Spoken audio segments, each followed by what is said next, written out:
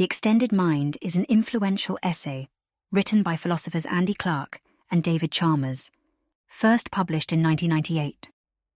The essay challenges the traditional view that the mind is confined to the brain and body, and argues for the idea of extended cognition, in which the mind can extend beyond the boundaries of the individual organism to include external tools and artifacts.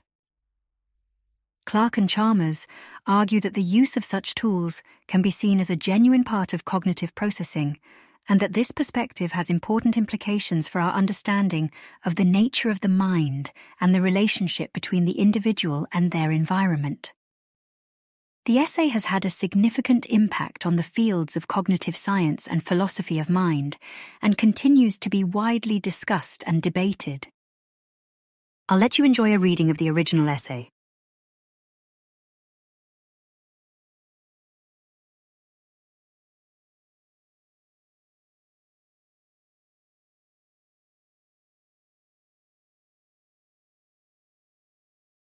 The Extended Mind by Andy Clark and David Chalmers. Introduction. Where does the mind stop and the rest of the world begin? The question invites two standard replies. Some accept the demarcations of skin and skull and say that what is outside the body is outside the mind. Others are impressed by arguments suggesting that the meaning of our words just ain't in the head, and hold that this externalism about meaning carries over into an externalism about mind. We propose to pursue a third position.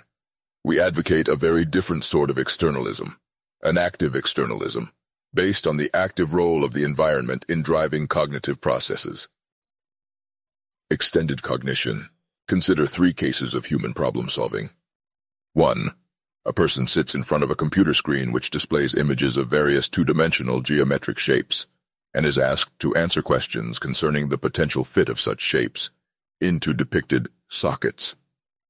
To assess fit, the person must mentally rotate the shapes to align them with the sockets. 2.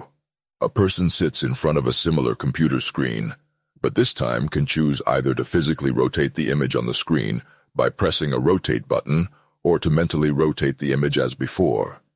We can also suppose, not unrealistically, that some speed advantage accrues to the physical rotation operation. 3. Sometime in the cyberpunk future, a person sits in front of a similar computer screen. This agent, however, has the benefit of a neural implant which can perform the rotation operation as fast as the computer in the previous example.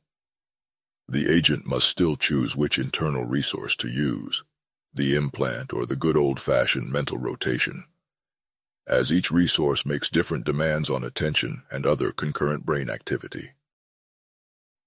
How much cognition is present in these cases?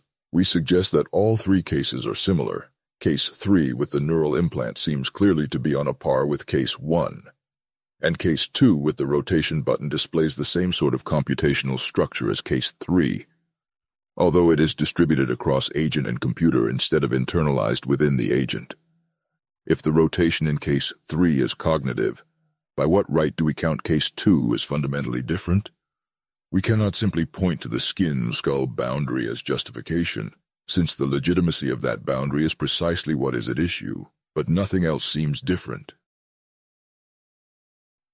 The kind of case just described is by no means as exotic as it may at first appear. It is not just the presence of advanced external computing resources which raises the issue, but rather the general tendency of human reasoners to lean heavily on environmental supports. Thus consider the use of pen and paper to perform long multiplication, McClelland et al. 1986, Clark 1989, the use of physical rearrangements of letter tiles to prompt word recall in Scrabble, Kirsch 1995, the use of instruments such as the nautical slide rule, Hutchins 1995, and the general paraphernalia of language, books, diagrams, and culture. In all these cases, the individual brain performs some operations, while others are delegated to manipulations of external media. Had our brains been different, this distribution of tasks would doubtless have varied. In fact, even the mental rotation cases described in scenarios 1 and 2 are real. The cases reflect options available to players of the computer game Tetris, In Tetris, falling geometric shapes must be rapidly directed into an appropriate slot in an emerging structure. A rotation button can be used. David Kirsch and Paul Maglio, 1994, calculate that the physical rotation of a shape through 90 degrees takes about 100 milliseconds plus about 200 milliseconds to select the button. To achieve the same result by mental rotation takes about 1,000 milliseconds. Kirsch and Maglio go on to present compelling evidence that physical rotation is used not just to position a shape ready to fit a slot, but often to help determine whether the shape and the slot are compatible. The latter use constitutes a case of what Kirsch and Maglio call an epistemic action. Epistemic actions alter the world so as to aid and augment cognitive processes such as recognition and search. Merely pragmatic actions, by contrast, alter the world because some physical change is desirable for its own sake, e.g., putting cement into a hole in a dam. Epistemic action, we suggest, demands spread of epistemic credit. If, as we confront some task, a part of the world functions as a process which, were it done in the head, we would have no hesitation in recognizing as part of the cognitive process, then that part of the world is, so we claim, part of the cognitive process. Cognitive processes ain't all in the head. Active externalism. In these cases, the human organism is linked with an external entity in a two-way interaction, creating a coupled system that can be seen as a cognitive system in its own right. All the components in the system play an active causal role, and they jointly govern behavior in the same sort of way that cognition usually does. If we remove the external component, the system's behavioral competence will drop, just as it would if we removed part of its brain. Our thesis is that this sort of coupled process counts equally well as a cognitive process, whether or not it is wholly in the head. This externalism differs greatly from standard variety advocated by Putnam, 1975, and Burge, 1979. When I believe that water is wet and my twin believes that twin water is wet, the external features responsible for the difference in our beliefs are distal and historical at the other end of a lengthy causal chain. Features of the present are not relevant. If I happen to be surrounded by XYZ right now, maybe I have teleported to Twin Earth. My beliefs still concern standard water because of my history. In these cases, the relevant external features are passive. Because of their distal nature, they play no role in driving the cognitive process in the here and now. This is reflected by the fact that the actions performed by me and my twin are physically indistinguishable, despite our external differences. In the cases we describe, by contrast, the relevant external features are active, playing a crucial role in the here and now. Because they are coupled with the human organism, they have a direct impact on the organism and on its behavior. In these cases, the relevant parts of the world are in the loop, not dangling at the other end of a long causal chain. Concentrating on this sort of coupling leads us to an active externalism, as opposed to the passive externalism of Putnam and Burge. Many have complained that even if Putnam and Burge are right about the externality of content, it is not clear that these external aspects play a causal or explanatory role in the generation of action. In counterfactual cases where internal structure is held constant, but these external features are changed, behavior looks just the same, so internal structure seems to be doing the crucial work. We will not adjudicate that issue here, but we note that active externalism is not threatened by any such problem. The external features in a coupled system play an ineliminable role. If we retain internal structure, but change the external features, behavior may change completely.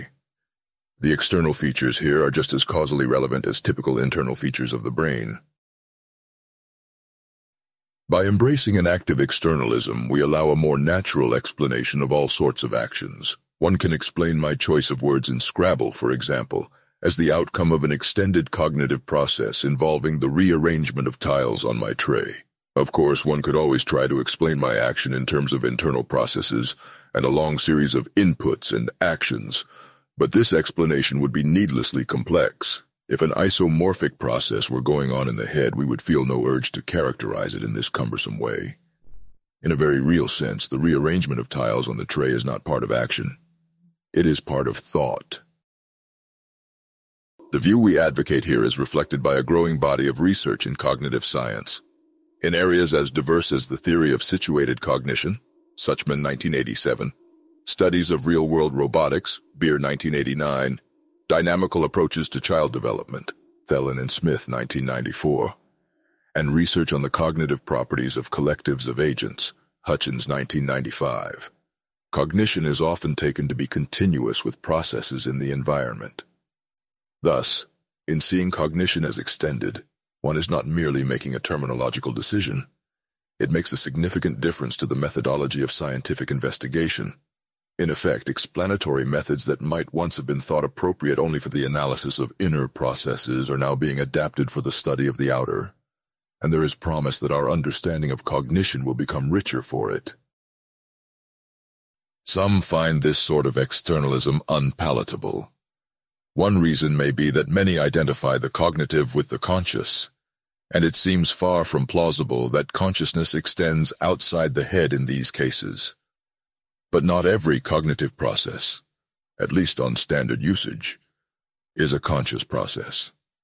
It is widely accepted that all sorts of processes beyond the borders of consciousness play a crucial role in cognitive processing, in the retrieval of memories, linguistic processes, and skill acquisition, for example.